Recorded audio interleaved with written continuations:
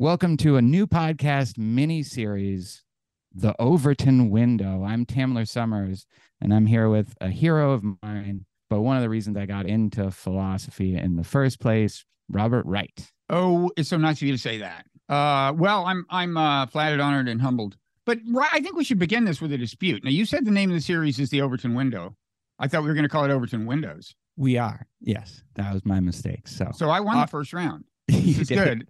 I like the way this is heading. Crossfire kind of style where we're debating. So that's the first episode, folks. Thanks for tuning in. Overton Windows. That's way better also. So you may be hearing this on the Non-Zero podcast feed. You may be hearing it on Tamler's Very Bad Wizards feed. Going forward, you will be able to get these. Yeah, paid subscription to the Non-Zero newsletter will get this for you. The first edition is like totally free and public in it, and it's on two feeds. Yeah, and for us, it'll be on the Very Bad Wizards Patreon. Very Bad Wizards, for the Robert Wright listeners, is a podcast that I do with David Pizarro. But so this Overton Window thing. What is it? It's, broadly speaking, I guess you could say, kind of the range of acceptable opinions and utterances in the mainstream. But strictly speaking, it's confined to the realm of policy, right? That's where the concept originates in describing policy discourse. The term was invented by someone named Joseph Overton, who worked for, I don't have the name in front of me, but some kind of center-right think tank. And he came up with this idea that whatever your political movement that you want to start, its viability is going to depend on whether it falls within this range of acceptable, at the time, acceptable opinions. Anything outside of that will be considered too extreme, whether it's on the left, whether it's on the right.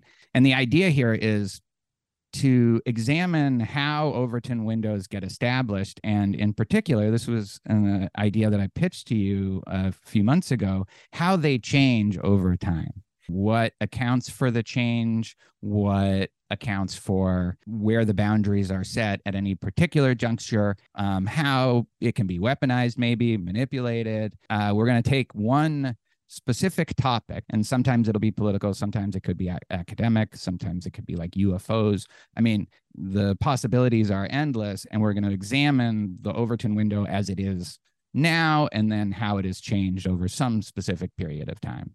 What attracts you to this kind of discussion? Well, I guess having run up against the bounds of acceptable discourse in various, even recently with the Ukraine war. Mm-hmm. Is that our next one, Ukraine? It could be, yeah. God knows. And as we will see, as we discuss our respective histories with Israel-related issues, I have run afoul of some of the speech police occasionally in that realm. And also, right now, this is a big issue is kind of free speech. What can you say? What can't you say? Now, that's not the same as the Overton window question. Again, strictly speaking, the Overton window question is about policy advocacy. Mm-hmm. But as you and I have talked about this, I've come to realize that almost all speech policing that I'm aware of, that we talk about, is kind of related to policies, even if it's not explicitly about that. And I think we're going to see that this is the case with Israel as well. Much of the speech that's policed isn't about policy per se, but there are correlations between the way you describe Israel and what's going on there and what kinds of policies you would prefer. Yes. And I guess the way this can get weaponized is that if you are outside the Overton window at any given point, you can either be attacked, like, for example, if you're outside on Israel, you can be attacked as anti-Semitic on one end, or, and I think this also is part of the dynamic, you can be more or less ignored in the mainstream press. And sometimes it's policed, the Overton window, the boundaries, and sometimes it's not. It just kind of naturally is there. But whatever the implications of that are policy-wise, we'll certainly talk about that too. But I think we're coming at it in a broader sense than Joseph Overton might have intended. Mm-hmm. One of the things that I am interested about with this, I think it's a great example of some of the extra rational aspects of ethical debate and political debate. The way this works is that things outside the Overton window just get excluded from consideration. And you're not excluding it because you've deliberated. It just already comes, it's like an assumed premise. It's a prior. The boundaries as to what could possibly count as a plausible position on whatever the topic is. I just think it's really interesting that can shift so radically over long period of time, short period of time. So, I mean, the biggest example of this is same-sex marriage, which was as early as the early 2000s, just considered something that was pretty much out of the Overton window, certainly policy-wise. Mm-hmm. And then just in 10 years became the law of the land. How that shifted it's pretty interesting that something that was considered, even if you were kind of in favor of it in theory, it was considered, well, okay, but we're not doing that. Maybe we could have civil unions or something like that. And then 10 years later, and certainly where we are now, it's almost like if you're opposed to it, that's outside the Overton window. And a good example of how outside the Overton window it used to be is I was at the New Republic when Andrew Sullivan wrote for the New Republic. Andrew was also there. A cover story that's now widely recognized as a real milestone in awareness of the issue, kind of. This was around 1990, give or take. And it was the case for gay marriage or something on the cover. There was a wedding cake with two, what we would have called, I don't know, grooms on the top of the cake. Mike Kinsley was so proud of that. He loved that cover. He was the editor. And I thought, whoa, I never thought about that. And, look, I'm not the most sophisticated cosmopolitan guy in the world, maybe, but I wasn't completely out of touch with things. And I honestly had never considered the issue. Yeah. And then suddenly it's in 10 years, within 10 years, it's really in play. And then in another 15 years, game over. It's been a 180. So that was a fascinating case. And it doesn't usually work like that. The Overton window just completely shifting so that what used to be like squarely in the middle or even to the left of the Overton window is now already like outside of it. If you want to go back to the idea of civil unions right now, you're fringe at this point. Mm-hmm. Mm-hmm. And you don't even see that. You don't even see conservatives saying that much anymore. No, they're focused on trans issues. Yeah, exactly. Which is another interesting example. Again, something that goes from not considered or even known about at all to something that is at the center of at least debates in certain circles. Any other things to say about this idea as a whole? This was your idea. I just want to, in case this is a complete and ignominious failure, I would just like to get out there that this was your idea. Yeah, I will take the fall for this, but I couldn't do this on my own, even to have guests, which, I don't do. And I couldn't do it with David Pizarro because he's completely disconnected from politics for the most part. And you are the person, because I think, first of all, about history and political history in a way that I just absolutely don't.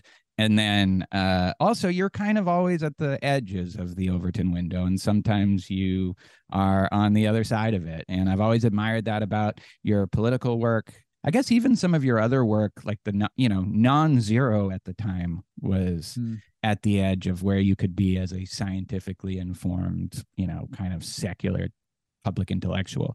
And so I thought you would be a perfect person to try this with. You're somehow putting the pressure back on me so that if this is an ignominious failure, some of the blame will fall on me. That is the subtext of that, right? Pretty much, yeah. Okay, blame. Well, that was really well done. Yeah, he's anti-Semitic. I'm not. I contest some of your premises. There are tons of people who know more about history and stuff than me, but you have genuinely heterodox opinions. I do have genuinely heterodox opinions. That's true. So let's talk about our, I think the first topic that came to mind with this is Israel, what we think of Israel policy in general, what we think of the funding that America gives to Israel, what we think about Zionism as a whole, what we think about the question of whether Israel is an apartheid state, as Amnesty International called them, I think for the first time a couple of years ago. This seems like a really good example of a window that has shifted a lot since, I was growing up, but not without a struggle and not without a fight. And this one has been a bit of a push and pull. Yeah, and it ain't over. You know what I discovered? You know what I discovered only today? There's I don't know if you know about this. This guy named James Cavallero, who had been nominated by the Biden administration to be a representative on the Inter-American Commission on Human Rights, and he was, qualified. He had been president of it before, I think. But they dug up some tweets where he described Israel as an apartheid state, and and also accused top Democrat in Congress of being, quote, bought by Israel lobby groups. And that was it. They withdrew the nomination only a few months ago. So it's still, I think we agree, it's changed a lot. And it's a lot easier to, for your career to survive your calling Israel an apartheid state, if you want to do that. But it's, it's ongoing. I thought maybe it would be good to start off by just giving our kind of personal background with regard to this topic, because they're certainly both relevant to how we think about this issue now and how we think about it in relation to this concept. Should I start? Sure. You've had a connection to Israel longer than I have, or for more of your life. That's true. And in fact, from the very beginning, because that's where I was born. Although I moved here when I was 6 months old, my dad was on sabbatical there, and my mom was Israeli. I was an Israeli citizen for most of my life. I'm 90% sure I gave it up about 10 to 15 years ago. Not out of any. Seems like the kind of thing you'd remember, but I agree. But it was for a boring reason. It was like taxes, and also they kind of hassled me when I would leave the country. Either they wanted money or they wanted to know why I wasn't in the army. In any case, my wife assures me that I have given it up, but I don't know for sure. I would say there's a 10% chance I'm still a citizen. Like I said, my mom was Israeli. She was definitely on the left, but probably what you would call the Zionist left. She died when I was 17, so I honestly don't know. Like, I would love to have a talk with her about some of the more radical critiques, but I don't remember anything more radical than just disliking the Likud party and, being pro the Israeli left. My dad was American, but very much an Israel hawk, especially as he got older. And I'm glad he's not alive to hear what's to come. I wasn't raised religiously in any sense, in any real sense, but I have a slew of Orthodox Jewish relatives, many of whom have moved to Israel since. None of them lived there when I was growing up, but a lot of them have moved there. And hopefully, if there's a God, they won't hear this either. I went to Hebrew school until I was 14 or 15, one of those conservative Hebrew schools, got the normal Hebrew school Kool-Aid about Israel's founding and the subsequent wars. And, when I say Kool-Aid, it's not to dismiss everything that I was taught, but I got one side of it. 0% of what we learned presented the Palestinian perspective at all, right? Mm-hmm. I didn't know. I learned what the word Nakba meant when I was in my 30s. Which is what Palestinians called their displacement. The 48 war was like David versus 5 Goliaths. That's how I was taught, who just couldn't abide the existence of an Israeli state. The 67 war was heroic. The Air Force and the Mossad were always given to me in glowing terms, and also in terms of they changed how the world saw Jews. And I came across this quote from a Lyndon Johnson guy who was after 1967 said, "Israel at war destroys the prototype of the pale, scrawny Jew. The soldiers I saw were tough, muscular, and sunburned." And, if you're a scrawny Jew, like I was 12 years old, 14 years old, and you're taught, ooh, you could be a badass. That's how we learned it, Mm-hmm. And we didn't hear jack shit about the occupation that followed the 67 war. It was just, look how awesome the Israeli Air Force is. I certainly, I didn't have an early connection to Israel. In fact, I would say certainly through the age of like 11, I had almost no awareness of Israel or of the idea of Jewishness. I mean, my father was an army officer. Both my parents were from rural Texas. We moved around a lot, and until sixth grade, when I went to a public school in San Francisco, there's never a very sizable Jewish population. I mean, in retrospect, I knew some Jews. I just didn't know they were Jews. When I went to college on the East Coast, I became just kind of more aware. I knew more Jews. And then when I went to the New Republic, which was, let's see, 1988, it became an issue that was really hard to miss because, well, first of all, Leon Wieseltier was there. Yeah. And he has a profound interest in these issues. But also the magazine was owned by Marty Peretz, who's, very committed and active Zionist. And a lot of people would say of a conservative sort, I think. And when Mike Kinsley, who was the editor, was going to take a sabbatical for like 7 or 8 months, and I was going to be acting editor. And this came quick. I had only been at the magazine a few months, and Mike chose me for that role. And Marty, I think, felt that no one should ever be even acting editor of the New Republic without having been to Israel. So he sent me on this trip to Israel. And he, when Marty Peretz sends you on a trip to Israel, you will be plugged into some influential people. Teddy Kollek, who was the mayor of Jerusalem, not only did I get FaceTime with him, he came to the hotel to see me. It's like the respect I got thereafter from the staff at the hotel was like unbelievable. Once they saw that Teddy Kollek was dropping by to have coffee with me, I had an hour-long talk on a park bench with Bibi Netanyahu, who at that point was just this up-and-coming member of the Knesset. I wasn't famous. But anyway, notwithstanding how carefully Marty had set up my itinerary, I think it didn't go entirely as you might have hoped in terms of the effect on my views. And there are a couple of reasons for that. One was that when my wife and I, and Marty very generously paid for her to accompany me, when my wife and I were in a restaurant in Jerusalem, there was a Palestinian waiter who we started talking to, and he started telling us about his situation. He crossed every day from the West Bank to come here and work in Jerusalem. And he said, like, one thing that would happen is that, he'd get interrogated. If the soldiers wanted to interrogate him, they would. And they were like about his age. He's like 18, 19. So were they, except they had guns. And he said they'd say things like, "Are you fucking Jewish girls?" And like they're holding guns while they say this, And so first of all, I just thought, this is not like a great situation when you've got two rival ethnicities and you give guns to one set of the 18-year-old males on one side, and you guys get to routinely interrogate and just kind of, have dominance over in a meaningful sense. The ones on the other side, I can imagine trouble arising. But really what struck me more was how desperate he was to tell his story. I mean, he didn't know I was a journalist or anything. He just knew we were Americans. And it was as if he so rarely had a chance to get his story out to the wider world.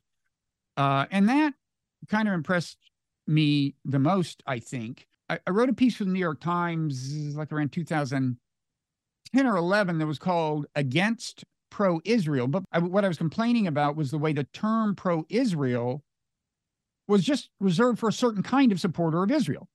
Like if you're like at J Street, these kind of relatively progressive people, you weren't pro-Israel. Yeah, and they support a two-state solution. It's not like they're, which is an affirmation of Zionism. And that's the other thing I'll say. So about myself and my own views, as long as I thought a two-state solution was possible, which I no longer do, I supported a two-state solution. And that's a kind of affirmation of Zionism because one of the states is going to be a Zionist state. Now, I mean, it's not my ideal form of government. And neither is Islamism. In my ideal world, you would not have countries whose kinds of foundations are fundamentally informed by kind of the elevation of any given religion or ethnic whatever. But it's a complicated world. People have different governments, and that had never been I had never considered myself an anti-Zionist. Meaning what exactly in your mind? Because I know this can be a contentious term. Yeah, well, I mean, I know that as a practical matter, it involves certain kinds of preferences. I mean, from the beginning it has. Like, you can't become a citizen of Israel if you're not Jewish unless you convert to Judaism. And even there, I think it has to be Orthodox Judaism, right? Mm-hmm. So Okay. that's an example of an implication. Another one I wasn't totally aware of. I had Daniel Levy, who has in the past been a negotiator on the Israeli side, on my podcast recently, and he explained to me that within Israel proper, you can be an Arab who is an Israeli citizen, and under certain circumstances, which I think are pretty narrow, and I don't understand exactly what they are, but you can go say, I want to live here, I want to buy this house, and they can legally say, sorry, you're not Jewish. There are certain kinds of Yeah. circumstances in which that still happens. So those are two things I'd say about the practical implications of Zionism in Israel proper. Now, Yeah. the whole West Bank issue is a whole other thing we can get to. Right. And I would say I think most people who in observing the situation start to think about apartheid start off by thinking about the West Bank, even though some of the people now are saying the Israel state itself within the state, Yes. it's an apartheid state. Original borders. Yeah. Yeah. That's a good thing to separate. I do think Zionism as an idea, this was definitely something that I always was taught was obviously a good thing, in light of the Holocaust, in light of, centuries of persecutions of Jews, to have this kind of Jewish state where Jews could go and they would be safe is a good idea. And I think, like you, I question whether, this idea of religion and the state should be connected at all. It's in the abstract, certainly growing up and into my early adulthood, never had any problems with it. It does start to get pressure on it when you look at the details. Like when you look at people who can't buy houses, or somebody who marries a non-Jewish citizen, Arab citizen, and they don't automatically become citizens, in contrast to what would happen if the person was Jewish. Like it's these little details, I think, that kind of matter whether you call yourself pro or anti-Zionist. But this is the thing. Like when I grew up, yeah, you could question the settlements and the settlers, and they seemed like violent freaks, and Israel wasn't doing enough to rein them in, but they didn't represent Israel as a whole.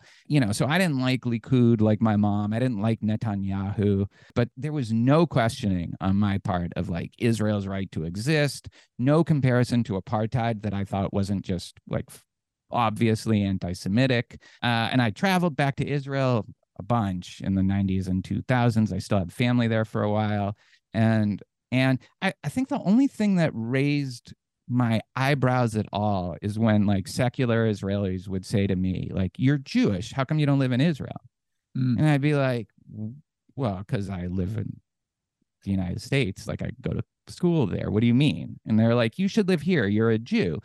And I'd be like, well, I don't know if I have to live somewhere just because I'm Jewish. And I was just puzzled by it. Like I didn't connect it to any kind of nationalist impulse or anything like that. But that was a running thread. The other thing that I remember getting creeped out by, I attended a fucking APAC event in my late 20s, and the final speaker was Netanyahu, who was prime minister at the time. And I was very turned off by the whole thing, start to finish, which is normal for me. I'm not somebody who likes to be in crowds of like-minded people, but I really got the willies at this. All the people who were there, like doing like Jews raise the roof, and then I remember to this day his closing statement, Netanyahu, he said, I have to go catch a plane, mine, and just marched off stage, and everyone's wildly cheering. And I'm like, what the fuck does that even mean? Like, what does that mean? Like, yeah, you're prime minister. Of course you have a plane. But then everybody there is just enraptured.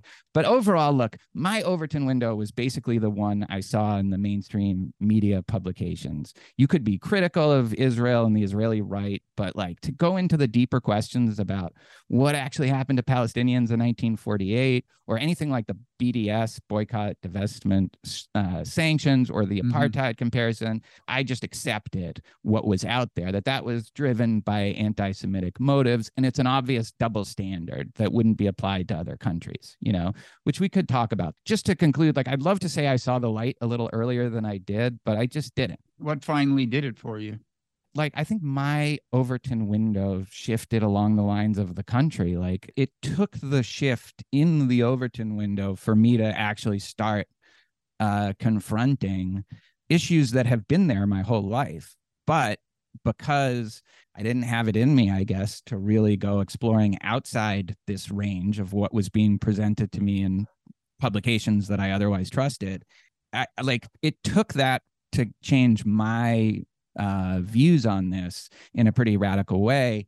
And like, that's really important. I think this is an issue where I wouldn't say done a 180, but I've really shifted very far to the left over the last 10, 15 years. Like, well into my adulthood, I didn't have the view that I have right now. And it's purely because, I would say, of this shift. And so it can be really important just in terms at the individual level and also at the more collective level of just shaping opinions just by getting certain positions an open hearing.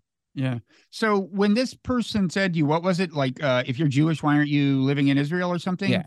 Like a lot of people would say that to me. Well, I think that's that's central to the whole thing we're addressing today. Is like the relationship. Well, like the relationship between being Jewish and being a Zionist. The relationship between criticizing Israel and criticizing Jews. And you kind of get this on both sides. It's funny. I was listening to the Katie Halper podcast after you brought her experience to my attention, and she said something like, what was it? There are two kinds of people who equate Zionists with Jews. Zionists, and I doubt she meant all Zionists, but she said Zionists and anti-Semites. And so, say Barry Weiss, she says this explicitly. If you criticize Zionism, you are an anti-Semite. You are, in effect, you are critical of Jews broadly, or you don't like Jews broadly. Or you're driven by anti-Semitic motives. But she is at the same time complaining when other people do that, right? Like on the other side. The hypocrisy of Barry Weiss on Israel. This is a whole nother subject. It's almost too obvious to talk about. Yeah, of course she's a free speech crusader. Yeah. She doesn't want people to be stigmatized for speech unless they criticize Israel, in which case they should be called anti-Semites. So yeah, it's a complicated issue. What do you take the Overton window to be now? And then we can maybe talk about how that's changed since the 80s and 90s. Well, I would say the apartheid example is interesting because, Jimmy Carter wrote a book in 2006 called Palestine, Peace, Not Apartheid. And he was criticized either implicitly or explicitly by some very prominent people as being anti-Semitic. Within, I think, 2 or 3 years, he issued a kind of apology. Now, he emphasized he wasn't talking about Israel proper. He was talking about the West Bank, and even there, I think he was kind of more saying you're headed in this direction. I'm not sure, but he certainly wasn't saying that Israel within the recognized borders is an apartheid state. But he got sufficient blowback that I think you can say that was successful policing. I didn't hear many people using the term apartheid thereafter. I hadn't heard that many before. Now, on the one hand, as I said, there's still people who pay a price for doing it. This guy I mentioned, Cavallero. But anyway, on the other hand, that aside, the fact that you can still pay a price for using that term, as you said, I think you said Amnesty International, but I also think Human Rights Watch, and I think, there's an Israeli human rights group. I think all three are now saying that Israel itself, Israel proper, is an apartheid state, as well as... By Israel itself, you mean former borders, original borders, Israel. Yeah, I think that they say if you got some kind of two-state solution, but everything stayed the same within the Israel part, that they would still consider that an apartheid state. So, the borders have certainly moved. And look, you have Peter Beinart in the New York Times. I don't know what his exact position on apartheid is, but he's certainly defending people who characterize Israeli policy that way. So that's been a change. Yeah, there's still smear campaigns. Like in the last month, we've seen a bunch of Roger Waters attacks for just simply supporting BDS. That's all it is. And he's obviously been very pro-Palestinian. He is. I will say he is not the most diplomatic in his language. I've observed this mainly in other contexts. He's just he's just kind of asking for trouble. But I think you're right that, the latest uproar was about the fact that he allegedly was parading around in a Nazi uniform. Well, first of all, it wasn't really a Nazi uniform, but the second thing is, I gather, It's for the wall, though. Yeah, he's been doing it for 4 decades. Or when did the album The Wall? It is meant to represent generic authoritarianism, which the wall is manifestly opposed to. That's what the wall, so that's kind of it seems like the people who were saying to do that in the same country of Anne Frank is an insult to her memory. It's like, he's doing the fucking wall. Like, that is like, have you seen the video? Have you seen the movie? Have you seen, this is what that album is about? And yes, he can be insufferable, just like being interviewed about anything, being interviewed about Pink Floyd. But he is definitely someone who has been targeted. There was the big Steven Saleta, is that how you pronounce it? Affair at University of Illinois.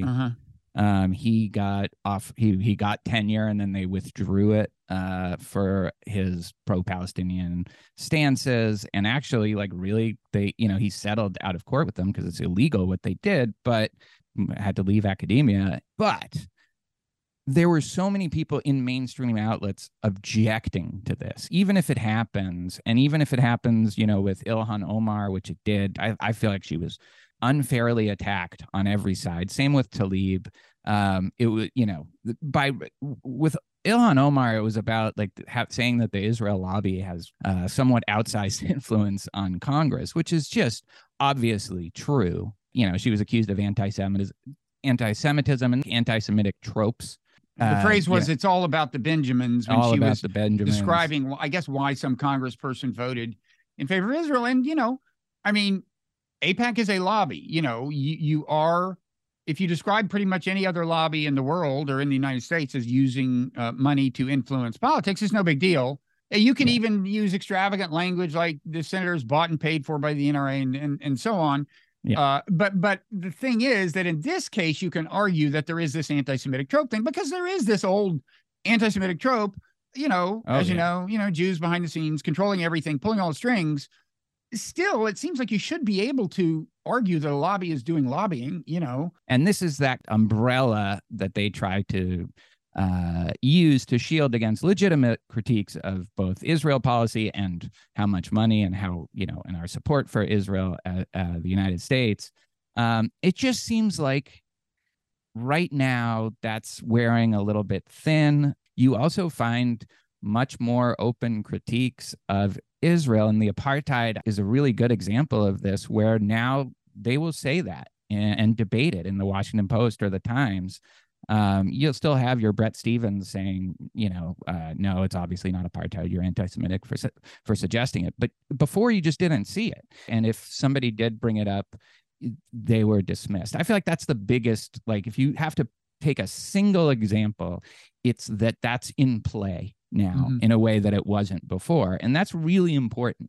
And I think one thing people don't understand is the ADL and AIPAC and things like the Simon Wiesenthal Center are, there's institutionalized policing of the debate, and they play an active role. Yeah. Do you think, because I think you were critical of Israel more than most, earlier than most, do you think you weren't maybe overtly censored in that you had a piece like Katie Halper that was ready to go and then they just cancel it and fire her? It's not like that, but rather there are certain opportunities that you didn't get because of your views on Israel and maybe against the kind of American military adventurism more broadly. Are you bitter? Do you feel like you've been ignored or excluded because of this in any way? I wouldn't say that. You just never know. You're right. One could speculate about certain things, but you just never know. I don't really know how I suspect the Atlantic wasn't in all respects delighted with my contributions, because for that 1 year it was a blog. I didn't even run these things by, bloggers just posted and came up with their own headlines. Yeah. And I generated a few things that generated controversy about Israel. But you never know. I was happy to see in the Atlantic, which I associate with a very pro-Israel, very pro-Zionist perspective, but I was happy to see that James Fallows one of their writers, wrote a piece defending having Max Blumenthal at some event that he was hosting, and having him air his views after the Goliath book was published. So that was nice, and I thought maybe a little bit against type. But even in the Atlantic these days, you find some really harsh critiques. I think you're right. I mean, Jim Fallis kind of has tenure in a certain sense. He can say what he wants. Jeff Goldberg is very, I would say, pretty far right, pro-Israel. He's the editor in chief, but maybe it's a sign of things, how things have changed, that he's got to admit a certain amount of stuff that's critical of Israel into the, because as you say, it's moving so far right. I mean, this week I just glanced, but it seems like there was the second of what you might call a pogrom in the West Bank, with settlers rampaging through a Palestinian village. And of course, the settlers would point to the fact that there was violence from, there was more and more an organized armed Palestinian resistance. And for the first time this week in years and years, Israel had to use helicopters to suppress armed resistance in a Palestinian village. So it's getting worse and worse. But yeah, God knows it's moving to the right. This government is just, it's unbelievable. And there were all these protests in Tel Aviv and Israel as a whole about this Supreme Court, that they were going to strip away their independence. But, there's certainly the perspective that these protests were in favor of keeping a status quo, that these people who are now in charge are dangerously unhinged, and we just want to go back to doing the normal oppression that we've been doing for the last 30 or 40 years, both in the West Bank and Gaza, but then also within Israel, and like kicking people out of homes or making them mount some huge legal defense to keep them. And when people say Israel is like apartheid, they just mean that it's a very different experience being a Jew who's an Israeli citizen and a non-Jew as Israeli citizen. And that's if you live within the borders. If you live in the West Bank or Gaza, then just going from one place to another is something that is actively policed. You're subjected to humiliation, daily humiliation. But like the story of you going to Israel, when was that? That's what year did you? 80. That was actually during the first Intifada, which was not violent. The second, not really. I mean, stone throwing, but the second Intifada was very violent. So this was in late 88, right? I think, and I went back and visited the West Bank in 2010, I think, on a thing that was actually led by Matt Duss. Michelle Goldberg was along on that trip. And she's written about some of her experiences there in her New York Times column. But it's in the West Bank. We spent a fair amount of time in the West Bank. There you really see, like, whether or not you want to say that this is in some technical sense apartheid, it's crazy to say that anybody who calls what's happening in the West Bank apartheid must be motivated by anti-Semitism. I mean, it's like there's roads you can't drive on unless you're Jewish. There's like in Hebron, you're there, and like there's a nice right through the middle of the town to the tomb of the patriarchs from Old Hebron, where Palestinians live. Nice paved road Jews can walk on, and you're like, how do the Palestinians move from place to place? And they point up this hill, and it's like, I don't know, it's like you almost need mountain climbing gear.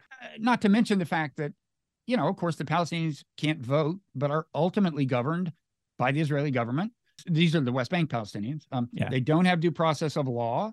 Whereas, settlers living 50 yards from or whatever get all these things. And this stuff, though, has been going on. It's not just with this recent rightward tilt of Israeli politics. This has been going on to some degree. It's probably almost certainly gotten worse, but going on long before we were worried about a guy who has Baruch Goldstein's photo on his office wall for years. He's in the cabinet. Ben Gvir and Baruch Goldstein, of course, is the settler who massacred 20-something Palestinians at the aforementioned tomb of the patriarchs Yeah. where Abraham is said to be buried. It's divided into two. And on one side, there's like a little, where the Palestinians go, there's like a mosque. And he went into that mosque with a submachine gun. And yeah, no, by the way, his grave always has fresh flowers on it. I saw that when I went to Hebron. But and this guy, you're right. There's a guy in the cabinet now. Till a couple of years ago, when he decided to enter politics, he had a portrait of Baruch Goldstein up in his living room on the wall. Yeah. So the reason to say this is that, yes, this is kind of in your face, obviously horrible. Somebody who would celebrate a person who massacred people praying in a mosque. But then it's a separate question whether you're critical of what happened when Shimon Peres or, Rabin or somebody in office. Because that stuff is still going on during those periods too. It's more under the radar. And, certainly there's one perspective, and I'm not informed enough to really weigh in on this, that all these right-wing crazies are doing is lifting the mask, which ironically then allows people to kind of see what was already going on there. I don't know. What are your thoughts about that? That's certainly a perspective I've come across. I think, first of all, there's been more and more settlements. And so I do think 30 years ago, there was more in the way of genuine hope on the part of people they call liberal Zionists in Israel that they could work out like a two-state solution. There was more hope. It just becomes less and less plausible that can happen. And so what does that leave as the options? There's some kind of ideal one-state solution that involves some kind of federation with Palestinian autonomy. But I think I don't think that's in the cards. That would mean giving the West Bank Palestinians a vote. Then aside from that, what is it? It's like something that increasingly you just concede is apartheid, at least as it applies in the West Bank, or ethnic cleansing, or what? So yeah, I think right. Someone could say, well, why not just make everybody a citizen of this big place called Israel and give them the right to vote, give them the same rights that any current Israeli has? But that's not on the table either. It's not. Israelis aren't going to let it happen. Israeli Jews aren't going to let it happen. And, I will say, I don't think they react to their situation any more irrationally than, say, Americans reacted to 9/11. I mean, right. The second Intifada was this horrible thing where pizza parlors were blowing up. Even if you kind of don't consider armed resistance surprising given the circumstances in the West Bank, the fact remains that if you're an Israeli and pizza parlors start blowing up, you're going to completely freak out and say, I'm never going to trust these people. There's somebody I know in Israel as a fellow academic. When I met him around mid 2000s, he was very much a liberal Zionist, but liberal, very anti-settlement, all the settlements, very worried about that, both from the Palestinian perspective and from what it was going to be for Israel's future. And I ran into him at a conference a few years ago and talked to him about this issue. And it was right around the time of, I don't know, some Gaza attack, some really bad event that actually got a lot of negative press in the States. And I was saying, so what are you thinking about all of this? He said, I mean, look, we've tried to give them a country. We tried to give, and they keep doing this intifada. They keep blowing things up. And I was like, okay, well, I understand that, but surely you're against the settlement expansions, right? It's like, yeah, no. And I'm like, no, wait, what? And he had become just hardline. And I get the sense that this is happening in Israel and has, the exact opposite direction than what we've been talking about, where they have become much more hardened and much more willing to consider things that are so flatly, almost openly just in favor of anti-democratic and maybe apartheid-ish kinds of means. Like you said, like at a certain point, just like with 9/11, people are not going to be worried about human rights abuses that much anymore. Yeah, I mean, I actually think the extent to which, just to pick up on a tiny point of yours, a true state has been offered to the Palestinians is exaggerated. Yes, agreed. But I would say that, on both sides, in a certain sense, people are acting the way that's not shocking given what we know about human nature and how people act under circumstances. I mean, I don't buy into the view that Israelis are just monsters or whatever. Even though I think I think the speech bounds have been bad for Israel, honestly, because I think if they had been subjected to more critical scrutiny, I think if 30, 40 years ago, the bounds on speech hadn't been so effective, maybe there's a chance that we'd have seen a more heartfelt attempt to solve the problem. I don't know, but yeah, that's hard to know. What else do you think led to the shift in our politics? We talked about the Israeli right. What else do you think has led this leftward shift in the Overton window? What? Yeah, well, I mean, there is this big, generational contrast among American Jews in attitude, right, with the younger people being to the left on Israel.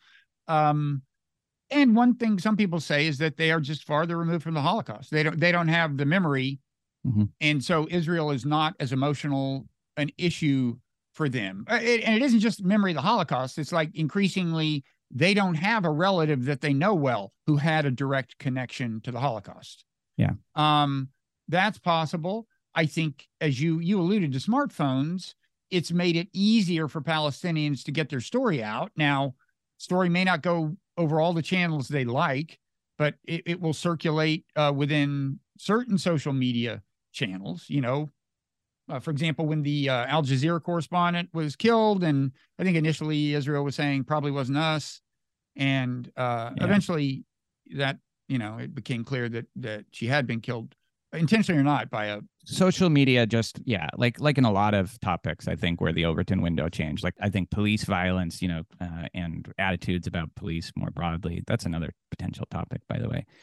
Social media. I think, and this could be more me, but I think the rise of Bernie in 2016. If you were, as I was, kind of attracted to other elements of Bernie's campaign, that side, now all of a sudden there were these other opinions that he had, and then the other people in the squad or whatever are putting voice to that now, and I'm already primed for this by 2016 or 2015 or whenever I start becoming more excited about Bernie. But like, now I'm going to take some of this other stuff seriously as well, in a way that I probably hadn't quite.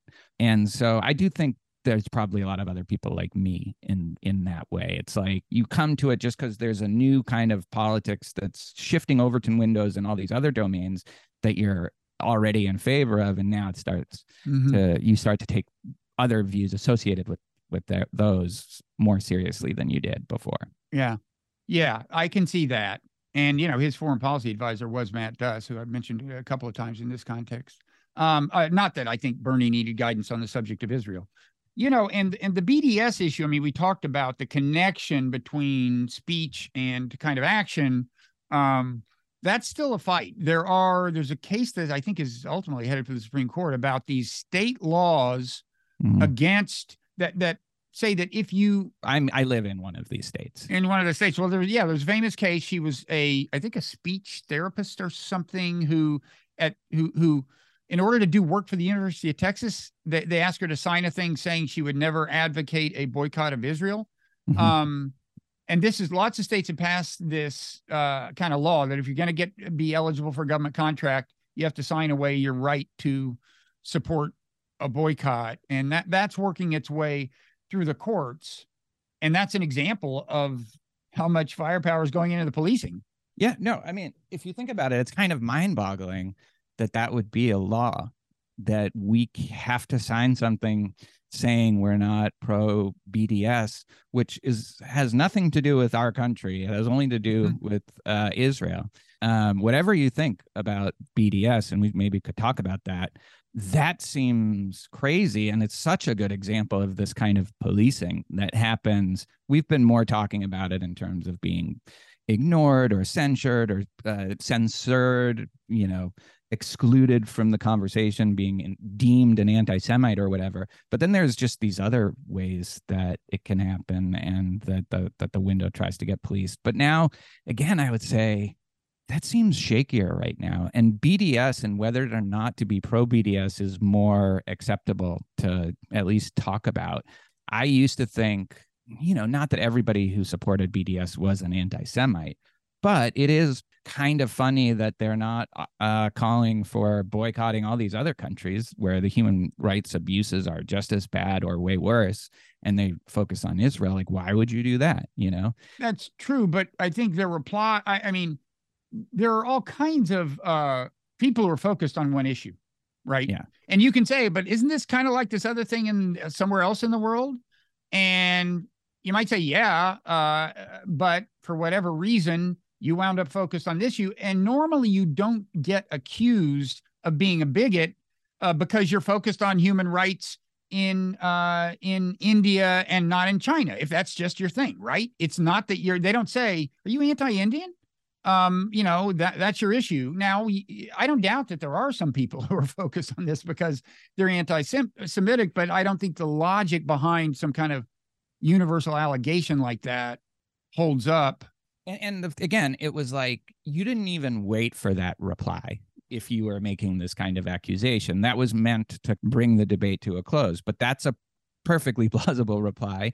Also, you could say, well, Israel is actually a country that we have influence on in a way that we don't have influence on India. And so this could actually be effective. There's a couple of different replies that are in favor of it. But I was looking at like this definition of anti-Semitism that was adopted. It may have been changed, but in like 2016 or 17. And one of the aspects was criticizing Israeli policy in a way that you wouldn't criticize another country who was adopting the same kinds of policies you're critical of or objecting to. And, I have to say, like, first of all, I don't even know exactly where I stand on BDS, but I definitely was probably guilty of at least suspecting people of singling out Israel in part in a way that just I really shouldn't have. But it did seem weird to me, like, why Israel? And why are we punishing other people who might just be equally critical of Israel? Like that held a lot more resonance with me then than it did now. But I don't know, where do you stand on BDS? It's not like I've signed anything saying I'm boycotting Israel. I wouldn't do that. I haven't really taken any kind of big position, except to say that I don't think you can infer anti-Semitism from support of BDS, and it shouldn't be like illegal or a prerequisite for getting a contract with a state government. I completely agree with that. Yeah.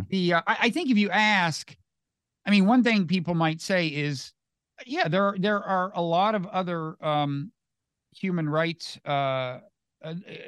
cases that are super bad in the world, some that are worse. But how many of those are in countries where the U.S.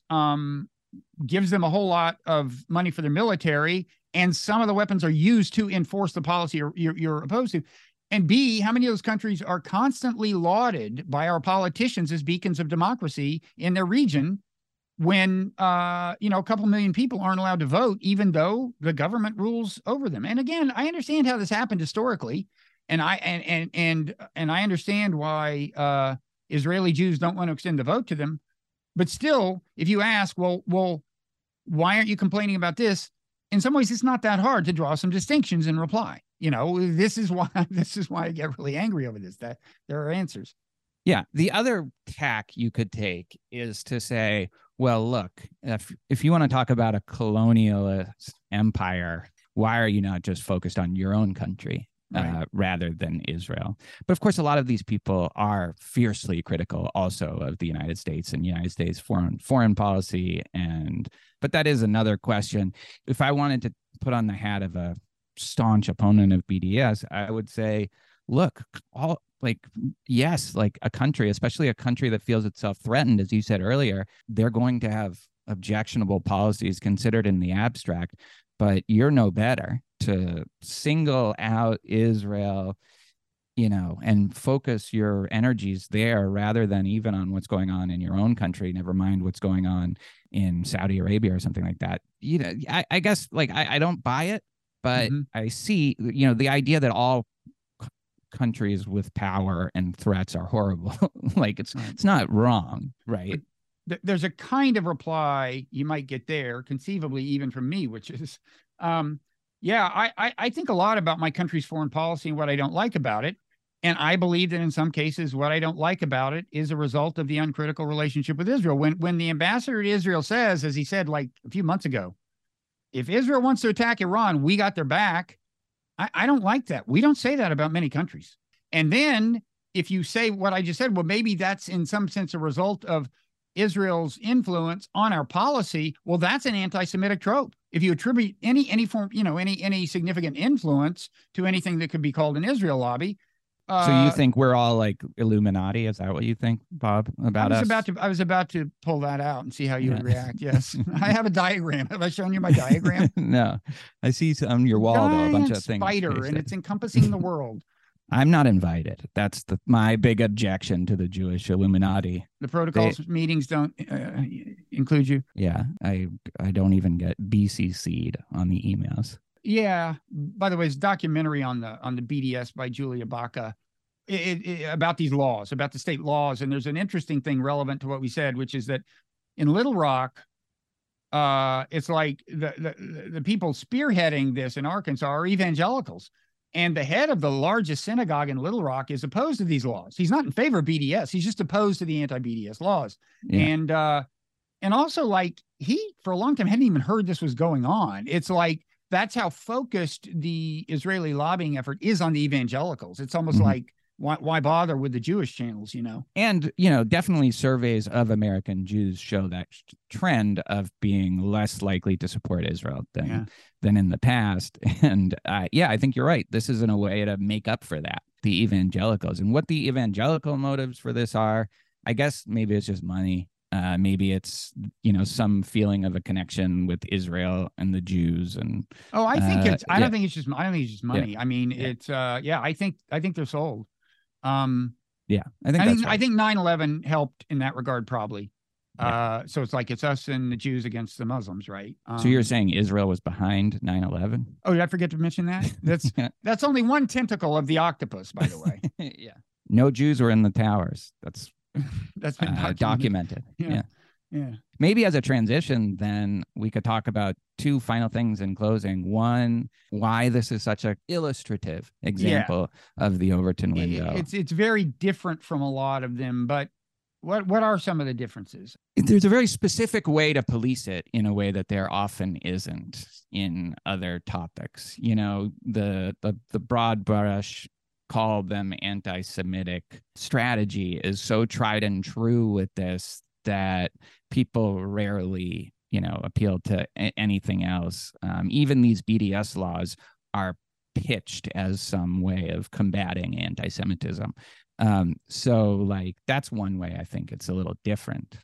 Same-sex marriage, for example, didn't have a specific way of policing the boundaries. No, I personally think that the way gay rights have moved so fast has to do with other things. I mean, we probably should do a whole episode on that.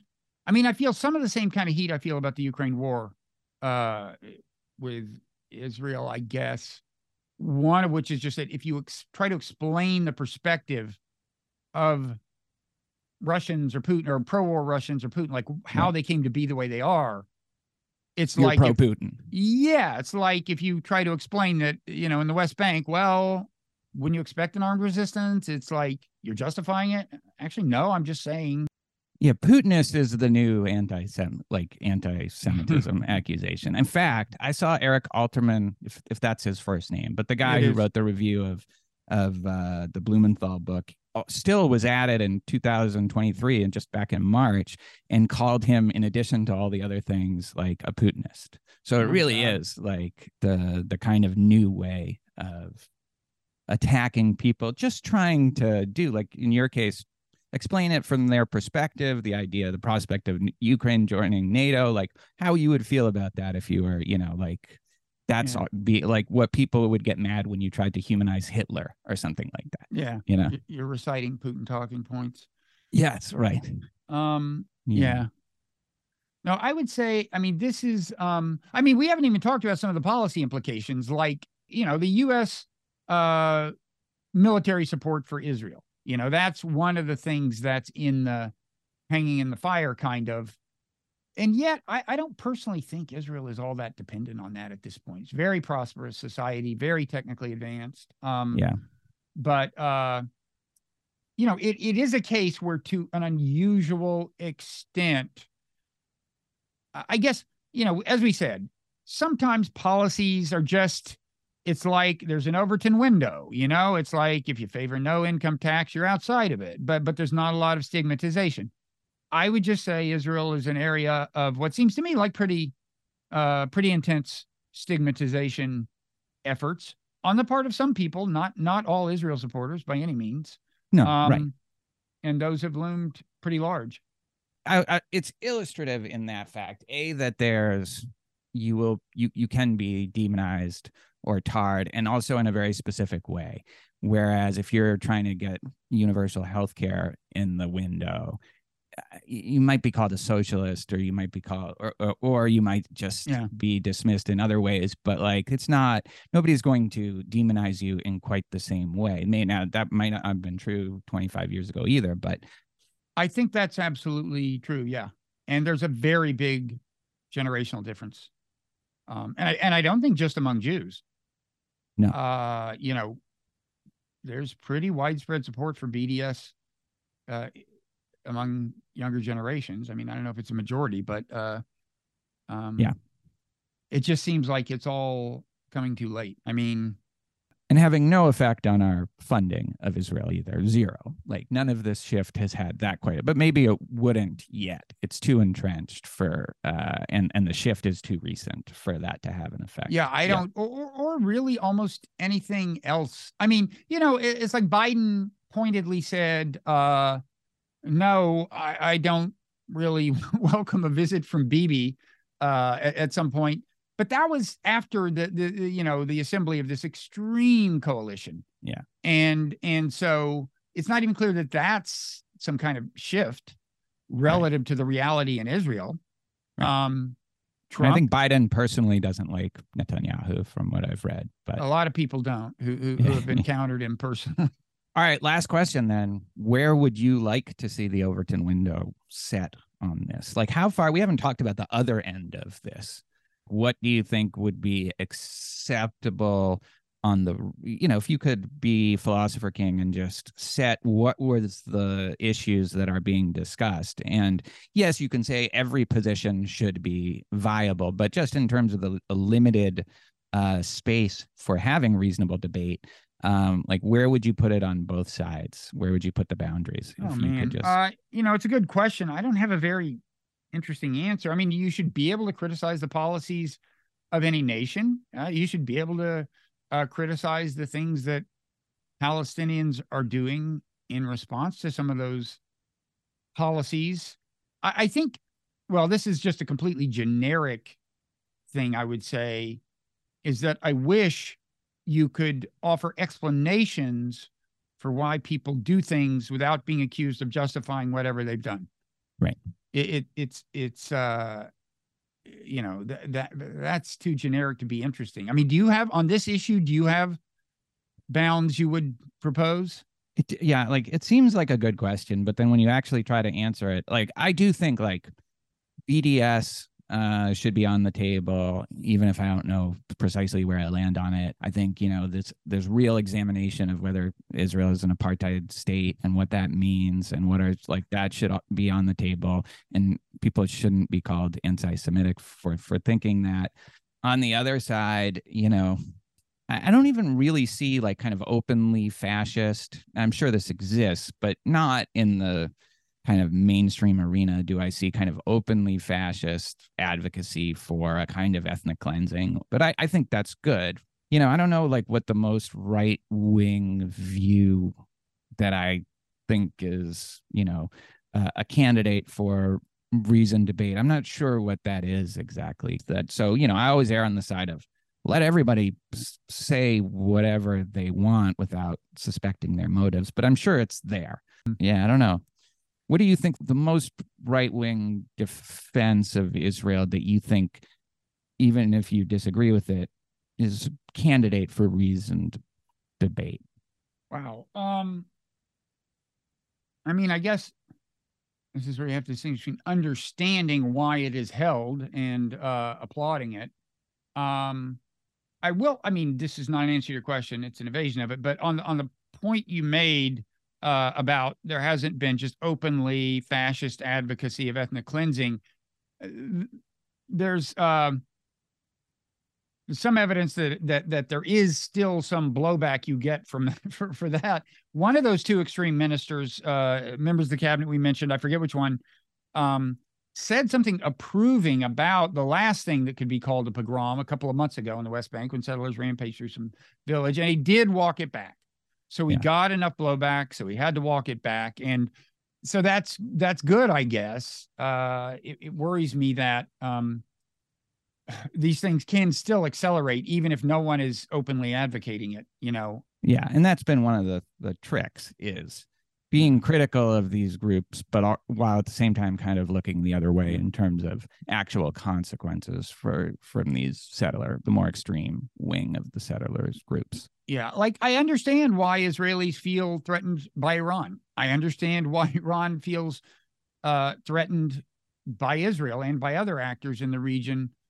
And that's an example where there's this stigma on kind of trying to explain perspectives that I think gets in the way.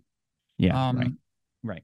And Israel does have a lot of connections to other political issues that are affected by our connection to Israel. So, and I will say, look, there are amazing degrees of anti-Semitism in the Arab world. I mean, oh, for sure. I was in Saudi Arabia. Now, this is like 14 years ago by now, maybe a little more. And I was on a bus next to this guy who's like a professor, a Saudi professor. And he started doing I think he probably even said the Jews were behind 9/11, but it was that kind of thing just right off the bat.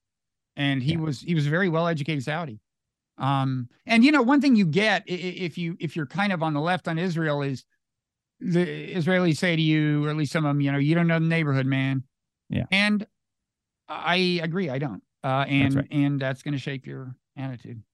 100%. You're right. Like, we haven't been emphasizing this at all, but there are a lot of Muslims and Arabs that are anti-Semitic and wish a lot of harm on Israel and Jews. And sometimes that's explained by Israel's treatment of Palestinians, and sometimes it's not.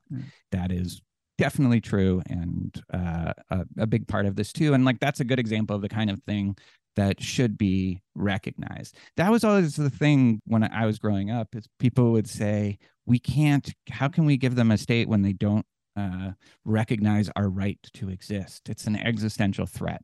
That's a term you hear a lot in trying to police the Overton window, the term existential threat. And it's not that question makes no sense. It's just the way it was used to shut down argument, like legitimate arguments. Often. Right. Yes, I'm for pretty wide Overton windows. So speaking of which, so that's the name of the show, Overton Windows. If you've made it this far, God bless you. Really. And we don't really know which one we're going to tackle next. It'll be available both at Very Bad Wizards Patreon and for paid subscribers of the Non-Zero newsletter. And there will be, again, a kind of a preview on the regular public Non-Zero podcast feed. And so check that out. And I think we agree that we deserve financial support, right?